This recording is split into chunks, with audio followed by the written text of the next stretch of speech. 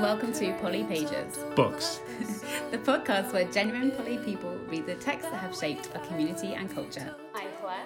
I'm Sebastian. And I'm Janelle. And in this bonus episode, we are reading Non-Monogamy Agreements and Safer Sex Behaviors, The Role of Perceived Sexual Self-Control. This is an academic article published in the journal Psychology and Sexuality in 2019, Volume 10, Issue number 4. It is authored by David L. Rodriguez, Dinez Lopez, and Terry D. Connolly. All three of the authors hold PhDs in social psychology, and David L. Rodriguez, the primary author, is currently a postdoctoral fellow at the University of Lisbon in Portugal. But before we get into this amazing article, I want to introduce our bonus co-host. Hi, Janelle. Where are you calling from? Hello. Thank you so much for having me. I'm calling from the mountains, Asheville, North Carolina, USA. Great. And can you maybe introduce yourself a little bit for the people that have been living underneath a rock? Absolutely. It's my pleasure. So, yes, my name is Janelle Marie Pierce, and I am the executive director of the STI Project. I am also the spokesperson for PositiveSingles.com and the founder of the Herpes Activists Network, which is called HANDS, and that stands for Herpes Activists Networking to Dismantle Stigma. I'm an STI positive sexual health educator and content creator, and my work revolves around dismantling stigma by reclaiming STI narratives through awareness, education, and acceptance. I wear a few other hats and participate in a couple of other member organizations and industry organizations, but essentially that's what I do in a nutshell. Excellent. We're so excited to have you. And hi, Sebastian. Where are you? Hi, Claire. I am in Boston in my office, watching the gloomy Boston weather. And where are you? I am in Aqaba in Jordan in the Middle East, and the sun has gone down here. So yes, everyone obviously has, as with all of our episodes, everyone has read this, and it's the first time we're going to discuss this all together. But I thought, Sebastian, you could give us a bit of an overview of what they propose in this article. Sure. So this is a really interesting article. It's something we've been talking about for a while, trying to explore a little bit more how non-monogamous relationships might affect STI transmission, education, attitudes towards them. And so the paper is looking at a study that was done in Portugal by this group. It's part of a larger study, so they've written a handful of papers based on the data they collected. In this paper, they were looking at how different relationship agreements of people on a specific Portuguese dating site impacted their attitudes towards condom use and their self-control. So the two things they really looked at in this article were differences in condom use and differences in perceived sexual self-control, which is something we'll talk about a little bit more and based on other work they did, and how that perceived sexual self-control of different people and people in different relationship formats impacted their attitudes towards condom use in different situations. And they did find some really interesting correlations that we'll talk about through the paper. But it was a really interesting way to look at this phenomenon. It was nice to look at something that wasn't based in the US. Yeah, I was about to say, I'm really happy that this was something that was not US based. Janelle, what did you think? What did you think of the paper, Janelle, generally? Yeah, so first of all, I think it's important to point out, like, as we go through this discussion, the representative population, or the population that they had, was not necessarily representative of all orientations as well as all races. That race actually isn't discussed at all, and I would be really interested or wish that would have been included as part of their breakdown. They did break down male female identifying, and it's primarily male. It's very heavily weighted as, like, I think it was 77% folks who are male identifying, and then race was not discovered. And this also did not talk about varying orientations. Like, this didn't include necessarily an LGBTQ population. So there's a little bit of limitation there. And I just think that that's really important for our listeners to know that going forward through this discussion. Like, this is just one small, one small subset of a group of folks on one website. So there was a lot of interesting stuff. Of course, we're going to chit chat about that, but I think it's also very important to like lay that foundation right from the start of who this population is representing, or who is represented in this study. Yeah, in fact, the study only talks about, the data set for the study is only 512 explicitly heterosexual respondents who use Second Love. And just for some context, Second Love is basically an online dating website in Portugal, which mainly targets romantically involved people to facilitate extradidactic interactions, and obviously also allows single people to register and interact with the users, which is why they have single users, as well as what they call consensually non-monogamous and non-consensually non-monogamous. And I think it's really important to talk about those terms in the way the article uses them, because they're a little bit different from how we use them, especially on this podcast. So they use consensually non-monogamous people as the people who have responded to a very specific question in their survey, which was people who had talked about having an open relationship and we have agreed to have sex with other people. And those people were coded as consensually non-monogamous. Whereas the people that were coded as non-consensually non-monogamous were basically the people who did not say that that is what they had discussed and were still engaging in casual relationships outside of what they assume is a primary relationship. So just some notes, I think, on that would be helpful to start to frame this discussion.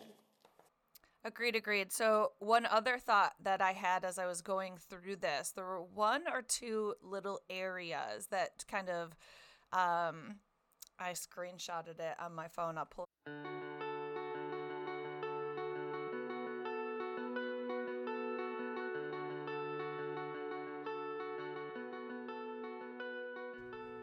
Hello and welcome to Poly Pages. Books.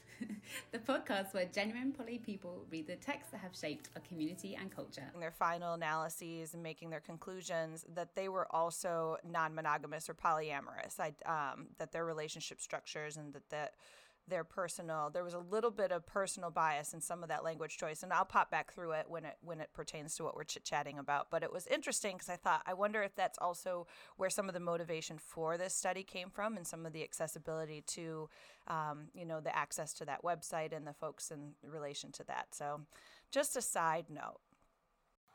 Yeah, I think that's a good point. I mean, they definitely seem... I looked at one of their other studies for reference, one of the ones that they based some of their other assumptions on. And I think I agree with you that there is a little bit of bias towards that. I think sort of going off your other point too about being really clear about the sort of smaller, the focus of the population they're working on, they also focus very much on primary partnerships. So they focus on a very small subset, or not a very small subset, but a subset of non-monogamous relationships. So I think it's still really relevant research. It's interesting to talk about, but we should really be clear as we're going into this that they focused on a very heterosexual portion of non-monogamous relationships, and it's definitely, there are conclusions to be drawn more broadly, but they've focused it pretty narrowly for the purposes of their research. And I will say, now, even though we're pointing out some of the, here are the limitations, what's wonderful and positive about this is that there hasn't been tons of studies, tons of research into open relationships, non-monogamy, consensual non-monogamy, and polyamory in a way that talks about the benefits and the positive things around safer sex and such. So, I mean, even though this is a limited study, this is still... It's refreshing to see that these kind of relationship structures are being considered as very viable, very healthy, that may impact us in a really positive way. So that said, it's like 6 to 1, half a dozen of the other, of course. Yeah, one of the key sort of, I think, motivations of the authors of this study, which they do state in this, as well as their other studies, their other published work that came off of the study, is that they would like to see this knowledge taken further and extended in ways that are a bit more tangible, specifically the way that social interventions are done regarding HIV and STI awareness.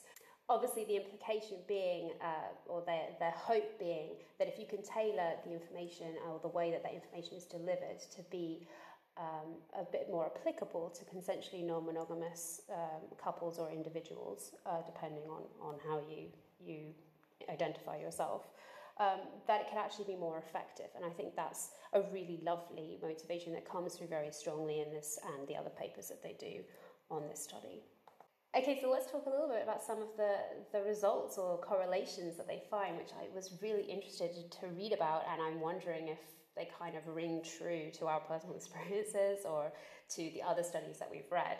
The first one they kind of point out on page 345 is that consensually non-monogamous people reported having significantly more lifetime casual partners than single people, which I thought was very interesting to see that actually down on paper. It's something that I don't know has been measured elsewhere in quite the same way. What did you make of that, Janelle?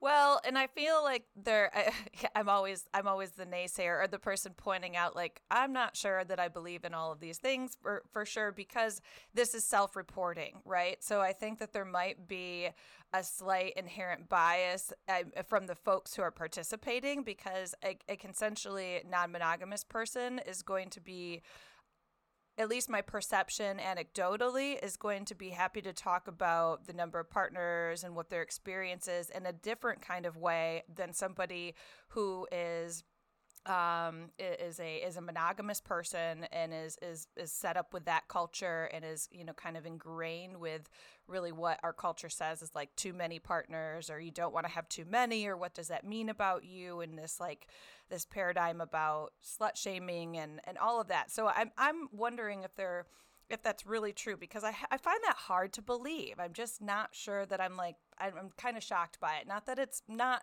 factual, but I'm just wondering if the folks who are reporting this are truly being honest with that disclosure. I mean, there's really not anything that would harm them by being forthright about it, but I'm just a little bit shocked about it. And that's one of the main problems with a self-reported survey, is that there's always some amount of bias, and especially with the sample size that they have, which is not small. It's just, a statistically significant sample, but it's still a smaller sample to draw such large conclusions.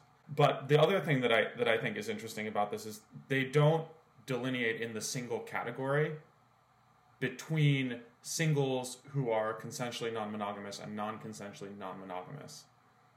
They treat all single people as the same, whereas my inclination would be to say that if you have single people who are self-identifying as non-monogamous versus single people who would be monogamous if in a relationship, that also could skew that.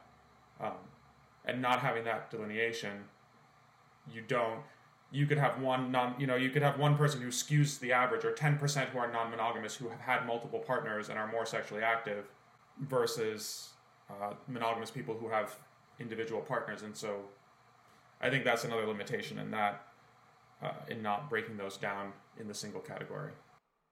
Mm-hmm. I agree. There's so many. It's great. The study is great. It's starting to tap into an area that really hasn't been discussed and considered. So that's all really beneficial. But there are so many unanswered questions. Actually, I came out of looking at and reading through the study with more questions than answers, and some of it was like, from my perspective, because of my experience, I already knew these answers and it was just confirmed. So that was interesting too, and great to see that, officially on paper and in kind of in a little bit more, less anecdotal, more professional and researched way. But yeah, I still truly was kind of like, I just don't feel like this is really telling a full, complete story. I mean, it's so limited in that kind of way yet. It's just like the very tip of the iceberg. So another one of the key findings, and I think maybe the key finding out of this paper, is that they believe their results show that that perceived self-control is much lower in single people than in non-consensually non-monogamous and consensually non-monogamous people, and that perceived self-control was positively associated with condom use frequency for non-consensually non-monogamous people. Now that is a lot of things, so let's just unpack what they actually mean by those believed findings. So when they use the term self-control for sexual self-control, what they're talking about there is I think sort of a bit fluffy. Even reading back over the other studies that they've done, I found it really hard to fully grasp what they meant by that. And again, it's a self-report. And when you have a look at the associated level of agreement that you could have given, the statement that they use is, I would find it easy to turn down unsafe sex. That's if you find it easy to turn down unsafe sex, they're saying that you have better sexual self-control. And if you find it difficult to do that, then they're saying that you have a very low level of sexual self-control. And I just don't think that is well enough fleshed out. I agree 100%. I was like, through the entire study, I kept thinking to myself, what is this? And specifically, they're talking sexual self-control. At one point in time, there's an error where they just write self-control. And that's one of the ones I screenshotted because I thought, like that is very broad in such a subjective way. And what they were really referencing is sexual self-control. But like you're saying, Claire, that is incredibly broad and super subjective. It is based on a couple of parameters, like a list of questions that get asked. The one that you talked about, Claire, is one that they referenced in the study, but it also links to an earlier study from 1992 that like qualifies what sexual self-control is. But I feel like that's so subjective and is a little too, I would have liked for them to have qualified that in the study a little bit more in depth to really kind of help define for the reader what that really entails for the individual who's answering those questions. The one other thing I'll add, just in defense of them, maybe, like in addition to basing this on previous, their initial survey tools were based on other research, but some of the assumptions that they're sort of using here as for how they did the analysis in this part of the study is a different study they did that just focused on the correlation between sexual self-control and condom use. So that was a separate analysis that really just focused on this use of sexual self-control. It's the same basic data set that they used, but it's a deeper analysis on that portion of the data that they collected. And so I do think there are some limitations, and there are ways that this could be improved going forward. But sort of in defense of them using this, they did have a full analysis. They wrote a whole paper using this data set just on the use of this sexual self-control. So sort of in defense of that, if we're going to pick it apart, we should give them the other side too. With some of the stuff where I feel like as they talk about it here, it's a little bit vague. It's because they're self-referencing a supplemental study. And that supplemental study gives a little bit more justification for how they're drawing these conclusions. I have to say that I found sometimes reading this, it did seem a bit circular because they were self-referencing quite a lot, but that is what happens when you write a very in-depth, series of very in-depth studies on the same subjects with the same data set. So they have claimed in this that they found a correlation between single people, which we've already sort of discussed as a bit of a vague term, and lower levels of sexual self-control. And they then take it, I think, and add this, I would say, pretty non-contested point, which is that if you have a greater sense of sexual self-control, then you're more likely to negotiate condom use with casual partners, which obviously, because of the modality that they've used to find out what sexual self-control is, was kind of, I think, a given. But I think it kind of also, just in a sort of common sense way, makes a lot of sense to me, that if you feel like you have more agency in a situation, then you're more likely to engage in condom negotiation. Whether or not that actually ends up resulting in condom use is, I think, a separate issue that we should discuss separately, because obviously a well-negotiated discussion doesn't necessarily always lead to using barrier protection. But it did make a lot of intuitive sense to me that whatever you trying to talk about when you talk about sexual self-control, that the more you have of it in a given situation, or and I think it is situational, the more you have of it, the more likely you are to engage in a negotiation about condom use. Did that seem like a common sense takeaway from this to you, or was that surprising? I 100% agree. And I think that's where I got hung up initially when I was reading through like the sexual self-control, and you used the perfect word, agency. I would have loved to have seen that, as well as autonomy, and sexual responsibility maybe incorporated in there. On the STI project and the work that I do across the board, social media and everywhere else, I talk about sexual responsibility a lot, and that is not necessarily self-control to me. Like, I get caught up on that because we really don't have full control when we're engaging in sexual activities with another partner, partners.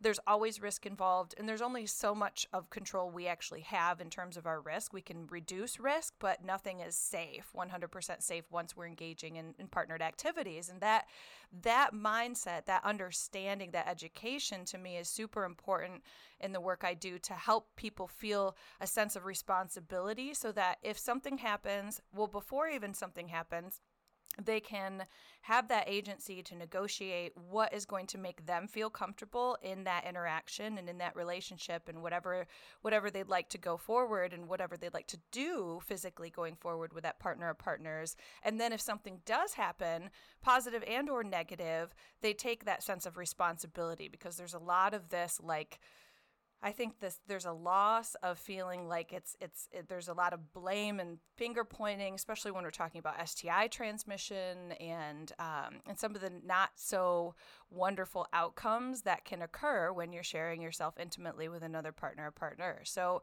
that I just would have liked to see a lot different language use applied, so that we could understand that a little bit more fully, because you really pointed it out, and that is very much what we see across the board anecdotally with the work that I've done and on the STI project, is that the more people have, the more education folks have around what relevant risks are applicable to them and their relationships and their relationship dynamics, then the more likely they are to advocate for themselves, to advocate for what they need to feel comfortable, not necessarily to feel safe, because again, there's no real such thing as like safe sex of any kind that's partnered, but to feel comfortable and good about the decisions that they're making. And so then whatever does happen and whatever comes of it, whether it's emotional or physical, as a result, they understand that they participated in that and they took responsibility, and they feel all right about it as a result. So like, yes, I love the idea of adding in agency and autonomy as well as responsibility. And once that occurs, then people really are much more likely to navigate those conversations. So one of the things that I both liked about this study and then also sort of took issue with is exactly that. And also their use of very specifically condom use and condom negotiation as sort of a stand-in for all safer sex negotiations and discussions. On the flip side, I appreciate that all throughout this, they were very specific in using the phrase safer sex versus safe sex, which is one of those terms that gets thrown around that I can see you nodding, Janelle. Is like, there is no safe sex, as you said, right? You can make it safer, you can be proactive, you can do a lot of things, but nothing is 100% safe. So I'm glad that they were intentional in that language. But on the opposite side, I understand why they're using condom use and condom negotiation really specifically as their sort of prototype of how to understand these safer behaviors and these negotiations and activities. But it's definitely a limitation in that that's just one example. I don't know that there's a better way to do it per se. And the way that they did it, I think, like I said, it's a good way to do it in this study, but I would love to see analysis and data on other safer sex behaviors and other types of negotiations. So, yeah, another forward direction to go in maybe, since we're going to keep poking holes in this. We really are. And I don't mean to do that. I mean, this is just kind of a baseline study to me of all the potential areas that still need to be considered and addressed and really understood more clearly. I mean, they identify that in this study. They even say, like, we really also have more questions than we have answers, because we don't necessarily know, just because the study identifies that consensual non-monogamous, so their CNM folks are using more are negotiating condom use more readily than folks who are non-consensually non-monogamous, as well as I think single. But anyway, especially the folks who are non-consensually non-monogamous, we don't necessarily know, is that because there's already a lot more communication that happens anecdotally. Again, we know in non-monogamy, in consensual non-monogamy, polyamory relationships, swinging relationships, there's a lot more communication that happens than you see in the monogamous world. And there's a lot more pre-communication about what each partner is going to need in order to move forward, what type of relationship is happening, what type of physical activities are happening. And are they already inherently negotiating condom use because that's part of the relationship dynamic and that's because of the community? Is it because of more education? We don't actually know the why. We just know that it's happening. And so this study verifies that, yes, this is happening. There is more condom negotiation occurring in consensual non-monogamy than there is in other relationship structures, but we don't necessarily have the answer of why that's occurring.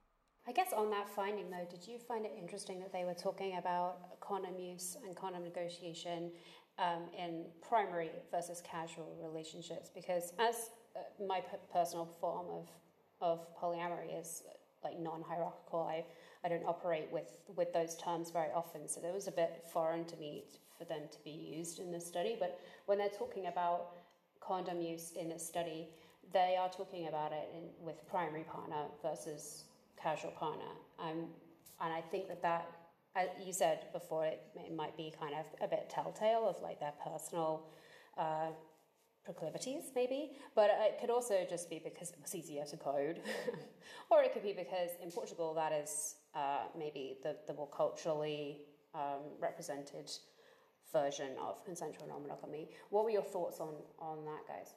I think part of that might just be that it's based on, you talked about how they were able to survey for consensual and non-consensual monogamy, which was basically, for the first question was, are you in a long-term relationship, without really qualifying what type of long-term relationship, and then to determine if it was consensual or non-consensual was, do you have an agreement, and then separately, do you have other partners? So I think just in the way that they surveyed this, there isn't necessarily a way, even if some of those people are non-hierarchical or don't have a single primary type partner or a single long-term partner, they don't really have a way to code those out separately based on the way that they surveyed it. But so that's again, like it may show their bias. It may show, just the relationship structures that's most common in the Portuguese context, or the type of people who are using this app. The other way that you could look at that, this primary versus casual, is, primary being more long-term partners, which is kind of how they got to that. Because primary has a very specific context when you're talking about polyamory. It has to do with a very specific type of relationship structure. But based on how they surveyed this, you could interpret primary as any sort of long-term committed relationship that has longevity and defined agreements, versus casual partners being casual partners, because that's a more broad term. That might be a jump on my part, but breaking it down by that, I think it's a good way to differentiate those two things. How is your condom negotiation and condom use in your long-term established negotiated relationships? Negotiated is not the right word, but sort of more defined relationships versus maybe in new transient or casual relationships.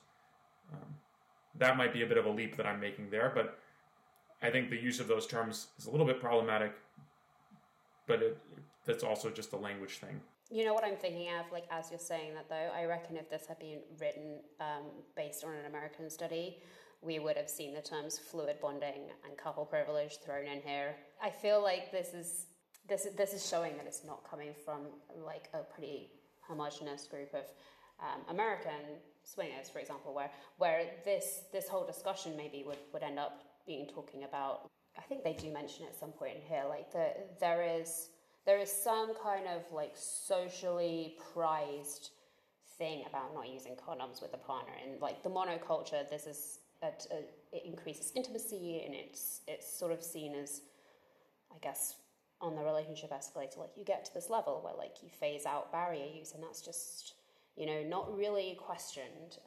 They do a really good job of not like falling into that in this, which, because I think there's so many things there's so many things to unpack from all of those myths that are so incredibly toxic and get in the way of having real conversations about engaging safely with partners.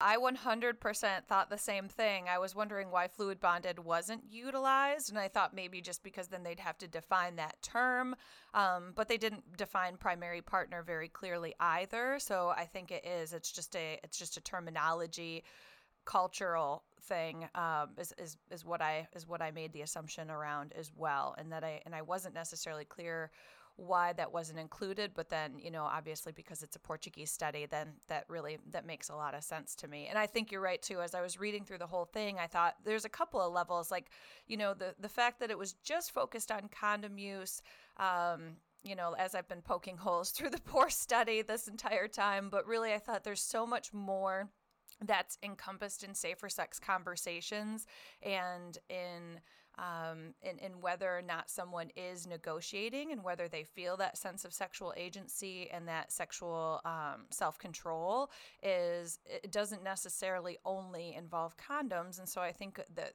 the conversation was uber narrow, and then it didn't encompass what the dynamic would be, whether or not you have a fluid bonded or a primary partner. And fluid bonded and primary partner could be two different things. And so that wasn't identified very clearly either, because and that just leaves some more questions, you know, to be further answered and delved into really when it comes to that. But like you said too, Claire, I mean, there's so much to unpack when the study authors did a good job by not showing any inherent bias around the culture that exists where there is this assumption that if you're in a mono relationship, then, you know, fluid bonding is the biggest level of intimacy, and then there's no more safer sex conversations that need to occur. And I mean, that's just a giant problem in general culturally that we have, and they did a good job of not showing any inherent bias if they had any. I mean, it was just pretty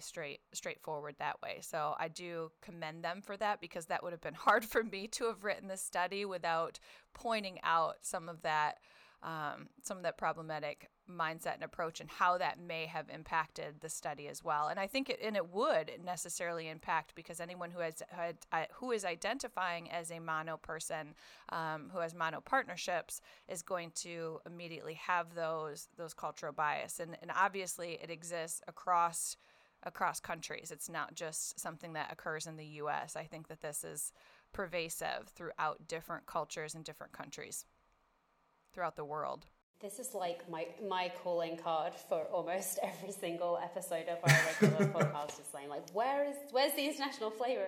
And obviously, when we even speak about like agency of being able to negotiate barrier use or any kind of safer sex practices, it's very easy to fall into kind of like an idea that we're coming at it from a whole bunch of unchecked privileges, including things like gender, things like having a social access to certain both knowledge and actual like equipment or drugs or whatever.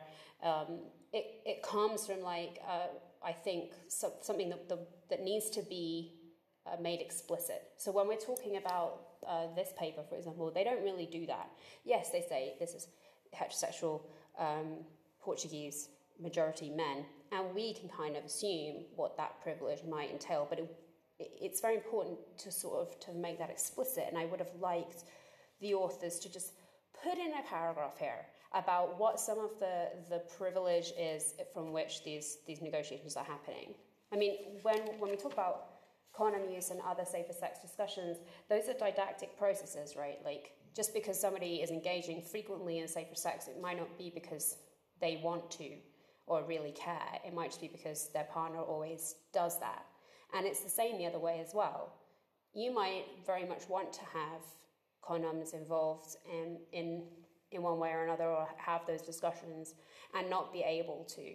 And it's not always just about the privilege, but I think that's a large part of it. So if we're going to assume that these men have all been, they all have access to regular testing, that changes it. If they're going to assume that all these men have access to a level of education about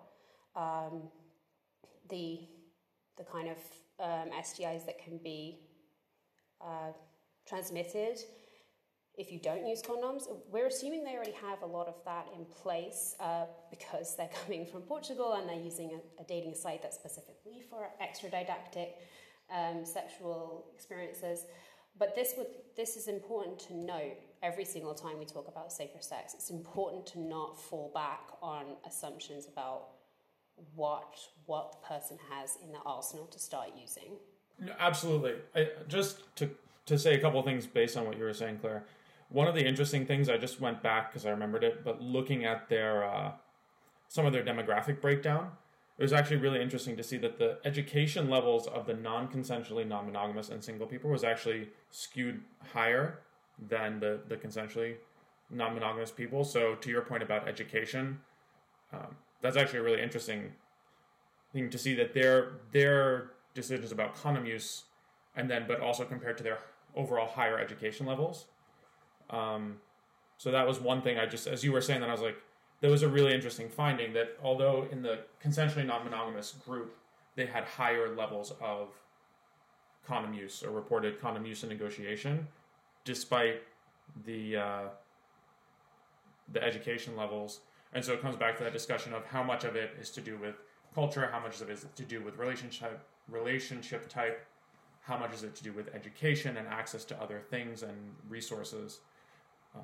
But definitely, it's a really narrow population focus. I did want to say though, just because I don't know if we've hit it specifically, but despite all of our issues with this, they did find that throughout all of their data that the higher perceived sexual self-control was strongly positively correlated with both increased negotiation for condom use and increased frequency of condom use. And that was both with casual partners and primary partners. They do even question later, one of the things they bring up is that whether that correlation is a causal relationship, so whether one leads to the other directly or there are other factors. So one of the things they said that we've touched upon, both of you actually mentioned, was that, is it because that person is making the decision or because relationships are a dyadic process and so there's another person making relationships? There's another person that's involved in making this decision. And they point out as a limitation, this study doesn't have a way to differentiate how much of these decisions and how much of this negotiation is solely due to the person that they surveyed and not due to the other person involved in each of those decisions, whether it's the primary partner or the casual partner. And they point out again the need for further research that can actually differentiate that and actually explore that relationship, which is beyond just, is there some correlation between the two things? What are the other factors that are playing into it? Because they weren't able to explore that in this study. So I wanted to say, I'm glad that they acknowledge that, but I will say that the statistics on these correlations are pretty strong.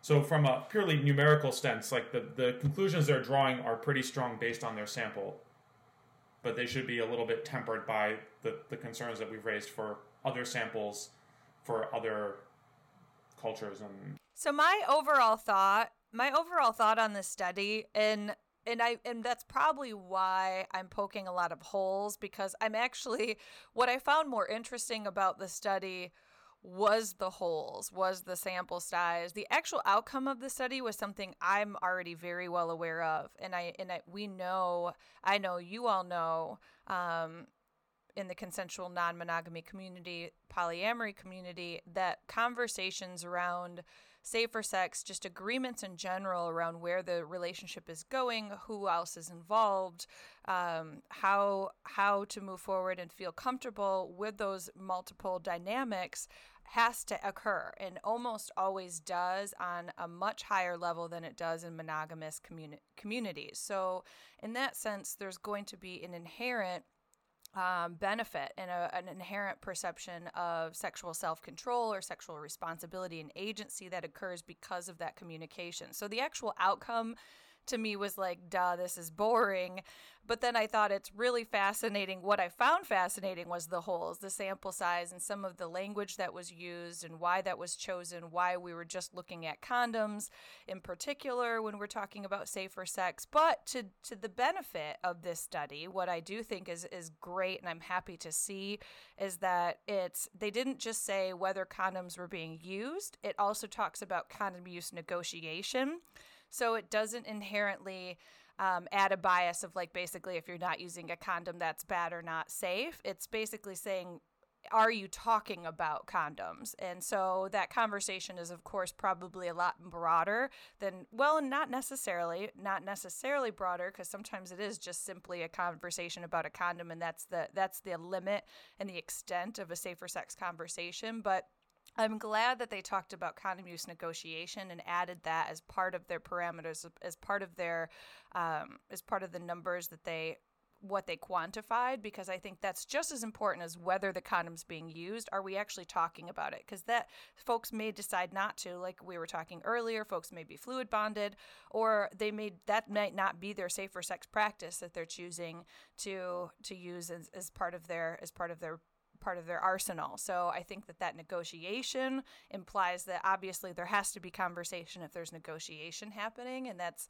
leading to why I was like, well, of course we know this, because in non-monogamous relationships there are more agreements, there are more conversations happening. What we didn't add in, and what may not actually be applicable or really make this study true, or like I know that this has been studied in different areas, is I would have loved to have known from that sample size, from this 500 some primarily men, 77% male identifying folks, how many of them have had STIs, how many STIs, like what was the comparison of the actual outcome of this negotiation and condom use compared to the monogamous folks in the study. You know, like I want to see the actual statistics of, was this beneficial? Was this helpful? And we know that, of course, that people who are negotiating and utilizing condoms still contract STIs. Tons of people do. So it's just a risk reduction method. It doesn't eliminate the risk, of course, but I would have liked to have seen how that actually benefited overall sexual health perception and what that did to the actual outcome of infection.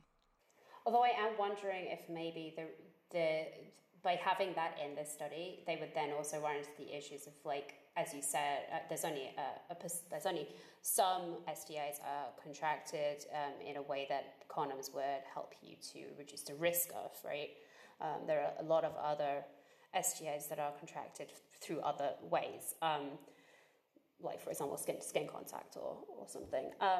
And I'm wondering if they were to then added this in, then they would have also had to have given themselves a task of being like, okay, but how does that actually relate to condom use? So if you're trying to capture the kind of perceived health of the people that are in the study, then you also kind of have to make the effort, I think, to do it justice of talking about, because they're just talking about condom negotiation and condom use, you kind of also have to speak about just the STIs that would have potentially been reduced should, like, if condom negotiation had been employed or condom use had been employed.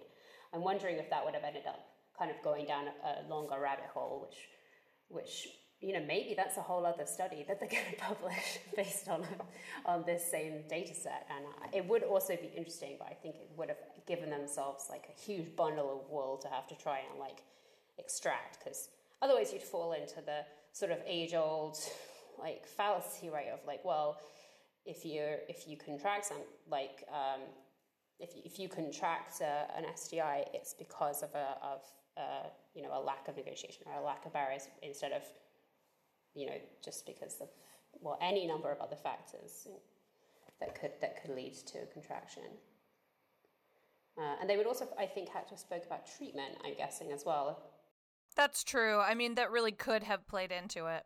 I think that in terms of how they did this, to do this as an anonymous survey, using something pretty straightforward that can be a little bit more binary and a little bit more easily surveyed of condom use or not, and questions about negotiation is something that you can survey anonymously on an online platform more easily, I would say, than maybe more in-depth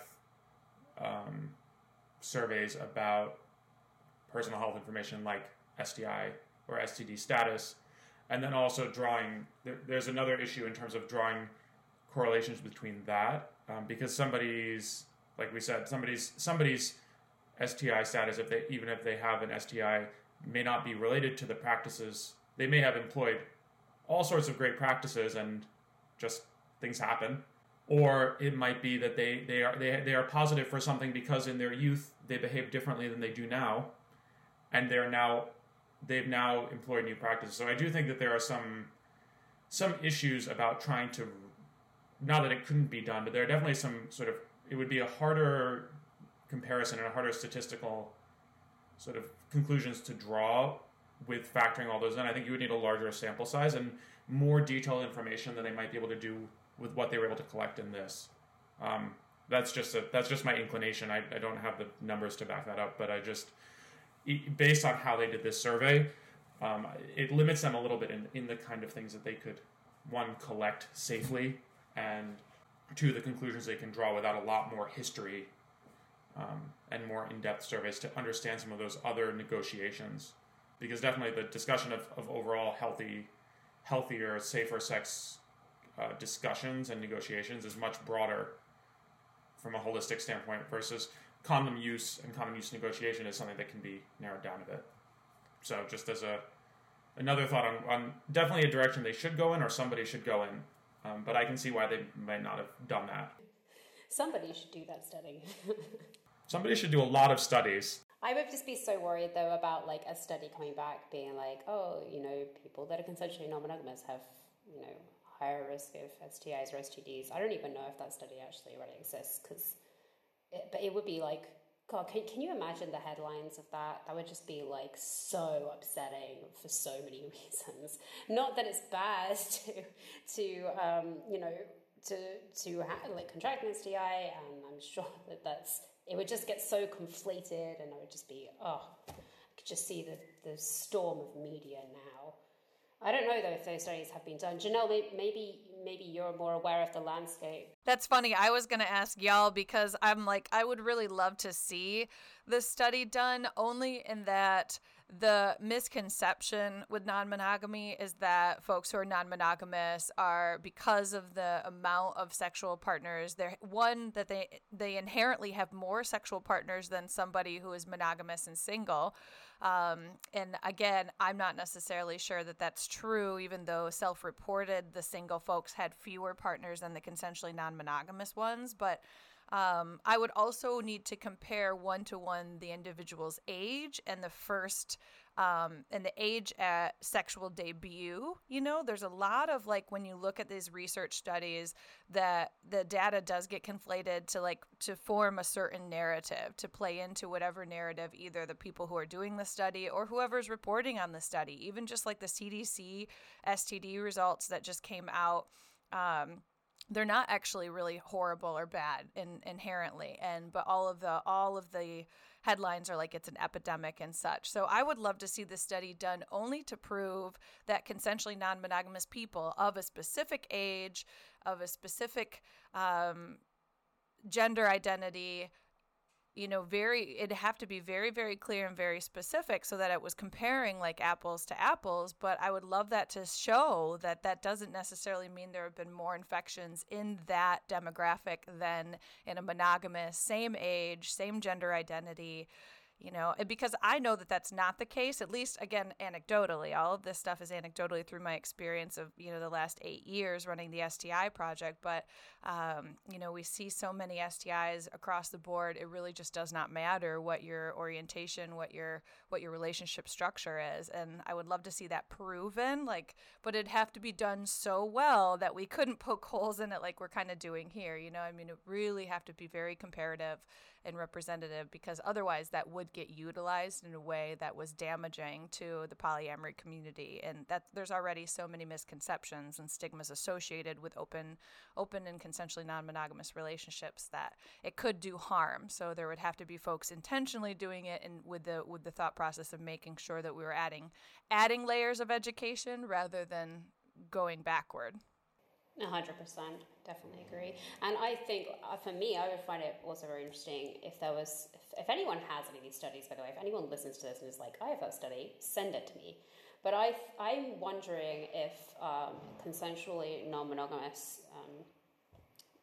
identifying people, so polyamorous or swingers or whatever flavor of non-monogamy you're into, I'm wondering if I'm less kind of interested in the rates of infection. I would be more interested in like the rates of treatment, because it would kind of, again, this is not based on this study. We've left this study behind.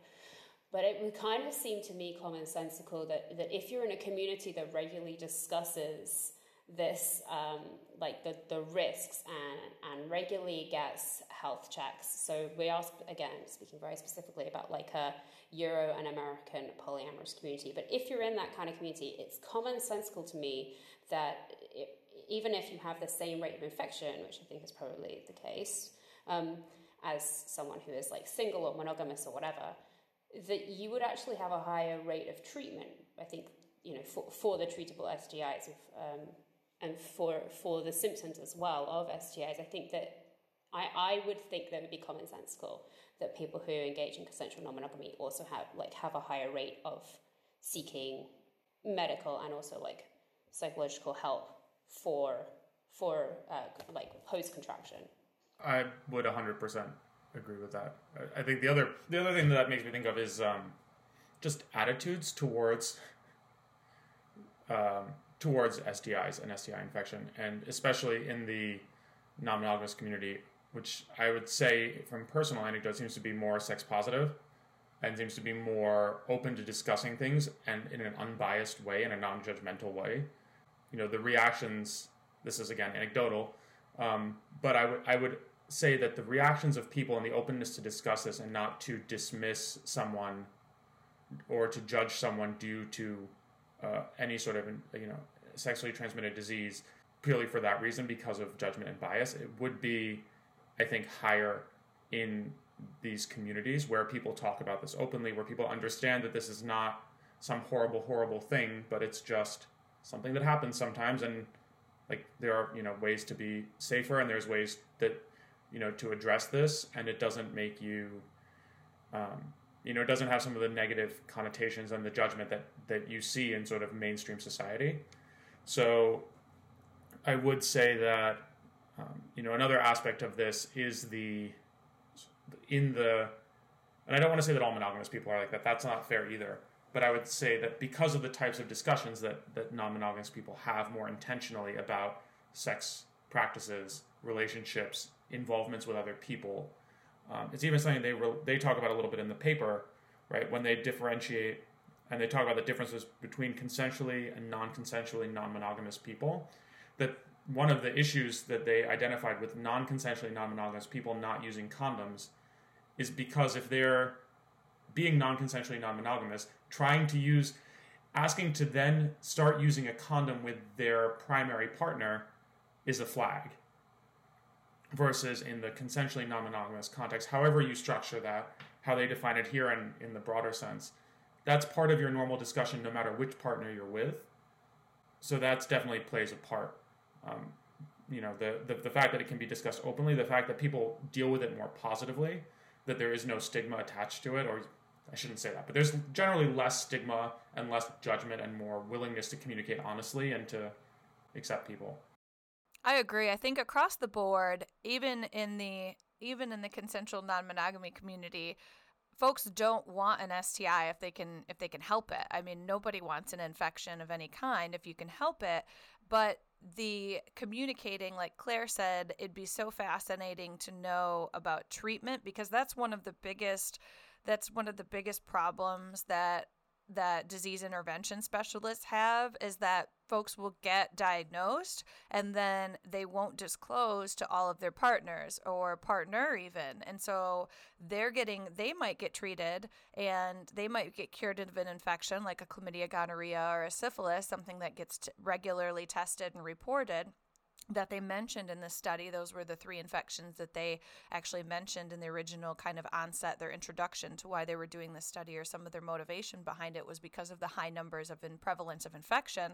But they aren't talking about the difference between that communication. And it relates, I think, like you just said, Sebastian, to the non-consensual, non-monogamous folks. So people who are having, side pieces, affairs, whatever we want to call them, if we want to be flippant about it, side relationships that they're not communicating to their primary partner about, then they're not also negotiating for condom use with that primary partner, because that would flag that they may be having an extra relationship, an extradidatic relationship, as well as they're probably not getting tested and or treated. And so everybody is at risk at that point in time. So there are some long-term public health implications of this kind of mindset that really hasn't, this study is just tapping into the surface level of this. And I think that's too, ultimately the study is just telling us one thing, that basically if you feel more sense of agency, if you feel more responsibility and sexual self-control over your relationships and the risks that you're perceived to be taking and engaging upon, then you're more likely to negotiate condoms and or use them. And that's kind of like I said earlier, it's kind of a duh moment for me, but there's a lot more nuance that could be deemed and discovered from this that would be really interesting to find out, and that I think could help in kind of sharing and shining a positive light on why these discussions are beneficial, why folks in the consensual non-monogamy communities or ethical non-monogamy communities are already having some of this, and why there's not so much of a stigma. Sebastian, you mentioned the stigma, and there's so much stigma associated when contracting an STI in the monogamy community that might mean you're promiscuous, you've had tons of partners. And in the ethical non-monogamy community, the number of partners you have is really not necessarily, nobody cares as much about that, because that's kind of the point, is that you have multiple partners. So there's not so much this inherent slut shaming that occurs in the monogamous community that happens. So you're right that actually is different, and that then the communities do view number of partners and the results of having different partners, or the results of sexual activity, which sometimes is an STI, a little bit differently. That's actually a real true an anecdote that I've seen as well. I actually have a question about this, because I think that one of the things that I was surprised about with this paper is that they've put non-consensually non-monogamous and consensually non-monogamous people kind of in the same bucket. And what I've noticed about the poly community, which I don't consider myself to be a part of, I consider myself to be a close acquaintance of, and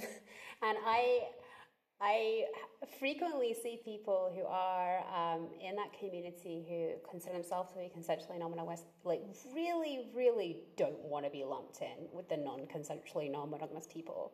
They definitely don't want to be anywhere near those people. Those people are the worst people, blah, blah, blah, blah, blah. And seeing this is kind of there are 2 pots of people in this study, right? There's the single people, and then there's the non-monogamous people, and then in the non-monogamous bucket, there are the consensually non-monogamous and the non-consensually non-monogamous people. I'm wondering if that was shocking for you guys, and whether you think that kind of potentially is a bit of a mistake on the part of the authors, or whether it makes sense. I definitely think it makes sense. If anything, I wish they had broken out the single people into 2 groups.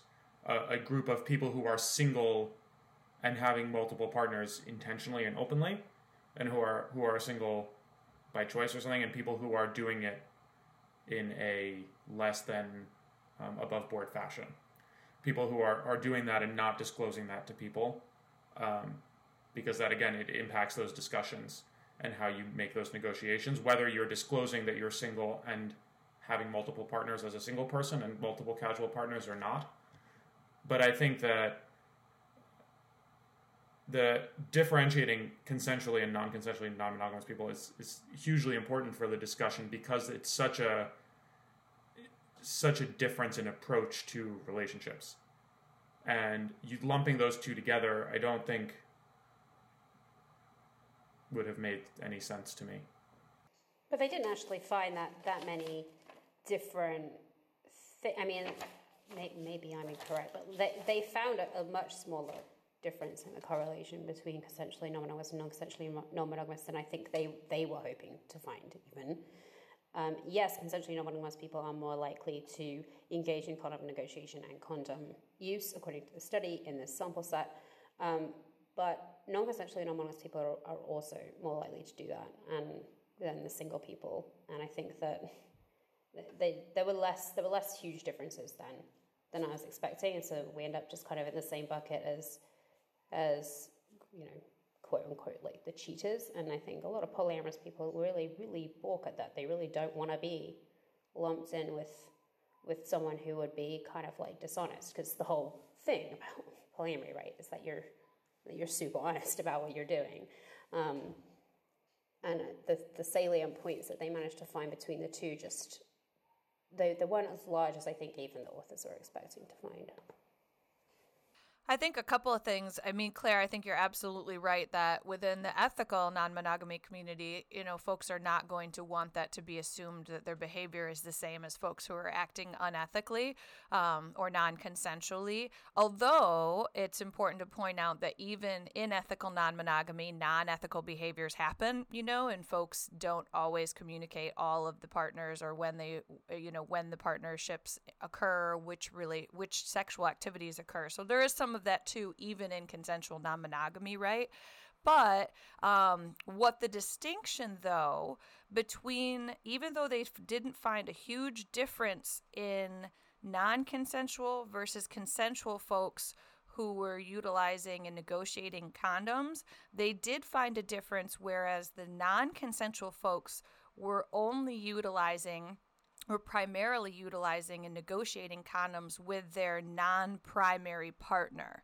So they weren't using condoms with their primary partner, but they were making sure to use condoms with any extra dyadic partnership that was going on. So I think maybe that was intentional on behalf of the research folks, the authors who were originally putting this together, to try and make that distinction that and that also indicates that there is a level of risk that's occurring for those folks who believe they're in a consensual monogamous relationship, but one partner is doing something different, and they may be negotiating condoms with that extra partner, the other extra dyadic partner, but there's still risk involved. And so there's a perceived level of safer behavior happening that really isn't necessarily occurring. And that would have been interesting to see if there was, if that predicted potentially additional infection. And of course, like you said, we'd have to be really specific, and that could actually add to the stigma if it wasn't approached correctly, and would add so many additional layers to this study. So I'm sure that's why that wasn't really layered on top of this and added to that, and those questions weren't included. But yeah, the distinction for me was the primary, in the non-consensual, the primary relationship versus and or primary and or fluid bonded, but they didn't actually say whether they were fluid bonded, just whether it was a primary, and those extra dyadic relationships. And that's what was different between the consensual non-monogamous folks. The consensual non-monogamous folks, it seemed like, were negotiating and or utilizing condom use across the board, whereas the condom use was only happening in the non-consensual for the extra relationships, if that makes sense. Yeah, really good distinction. Thank you. Overall, I'm very happy that this study exists. I think there are a lot of things that could have been done differently, potentially better, and there's a lot of work that needs to be done. And we certainly poked holes in a lot of those things, which has been great. But I do think, from what I can find, I've looked for other studies on this, and there is not that much on this yet. I don't think there's that much research out there really exploring this and how relationship agreements impact this. And even though there could be more done, and I'm hoping they'll do more, at least having a baseline to start off, to push people into further directions, to either expand on this, for them to expand on it. Maybe they'll listen to this and they'll be like, oh yeah, we should do this too. Or somebody else will find this study and realize that there's more work to be done, and to try to expand on it. And some of the points that you've made, Janelle, about factoring in more of these complicating factors and these alternates, and actually looking at outcomes. This is, I think, a really great first step into exploring this. it gives some really good directions to look at going forward. So I hope that in the next couple of years we'll have new and more in-depth studies with bigger sample sizes and, more concrete variables to, talk about. Yeah, and my overall view is that, like you said, I totally agree. Like, yes, there's so much more room for interpretation, or there's, so much more that we could have gleaned from this, and, that we poked holes a little bit in terms of their sample and who participated in the study and what we would have liked to have learned. But I think what's really valuable and lovely about this is that in their general discussion toward the end, they talk about how we've learned, and this validates and further substantiates the fact that the more we feel our sense of sexual agency, like Claire and I were talking using that word earlier, but they're using their, what do they call it, their sexual self-control. The more you feel that, the more likely you are to negotiate safer sex, or in this case, condom use, and talk about it and or use condoms in general. And I think that they were like, their deduction was that how do we potentially get the single category, the folks who were identifying as single, and what we don't know is whether they were monogamous or non-monogamous single folks, how do we get them to feel that sense of agency, to feel that sexual self-control? And that's something that we could delve into. But I actually want to flip it and look at it from the other direction, is that there's so much to be learned, and I wish that this would be communicated a little bit more clearly and really encouraged mainstream. Is there's so much to be learned from the consensual non-monogamy or polyamory or ethical non-monogamy, however you want to classify it, depending on where you're from and which country you're located in, of course. From that community, there's so much to be learned about the communication that's occurring, because obviously this study indicates that there is a lot more sense of sexual self-control, agency, and or autonomy, ability to negotiate and navigate these kinds of safer sex conversations, and specifically as it relates to condom use and or condom negotiation. So I think there's something that the monogamous community can learn, and I wish that were encouraged a little bit more, instead of saying, how can we get the monogamous community to do this? Like, what can we learn from the folks who are already practicing this and who are finding really positive relationships and finding positive health outcomes as a result of this communication and this discussion that's already occurring? That's what I'd like to put out into the mainstream.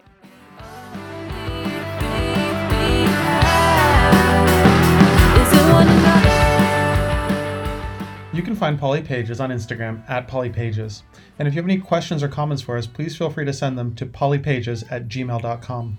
Our awesome intro and outro music is by Mint Green, and you can follow them on Instagram and Linktree @MintGreenMusic. If you enjoyed this episode, please don't forget to like, share, and subscribe.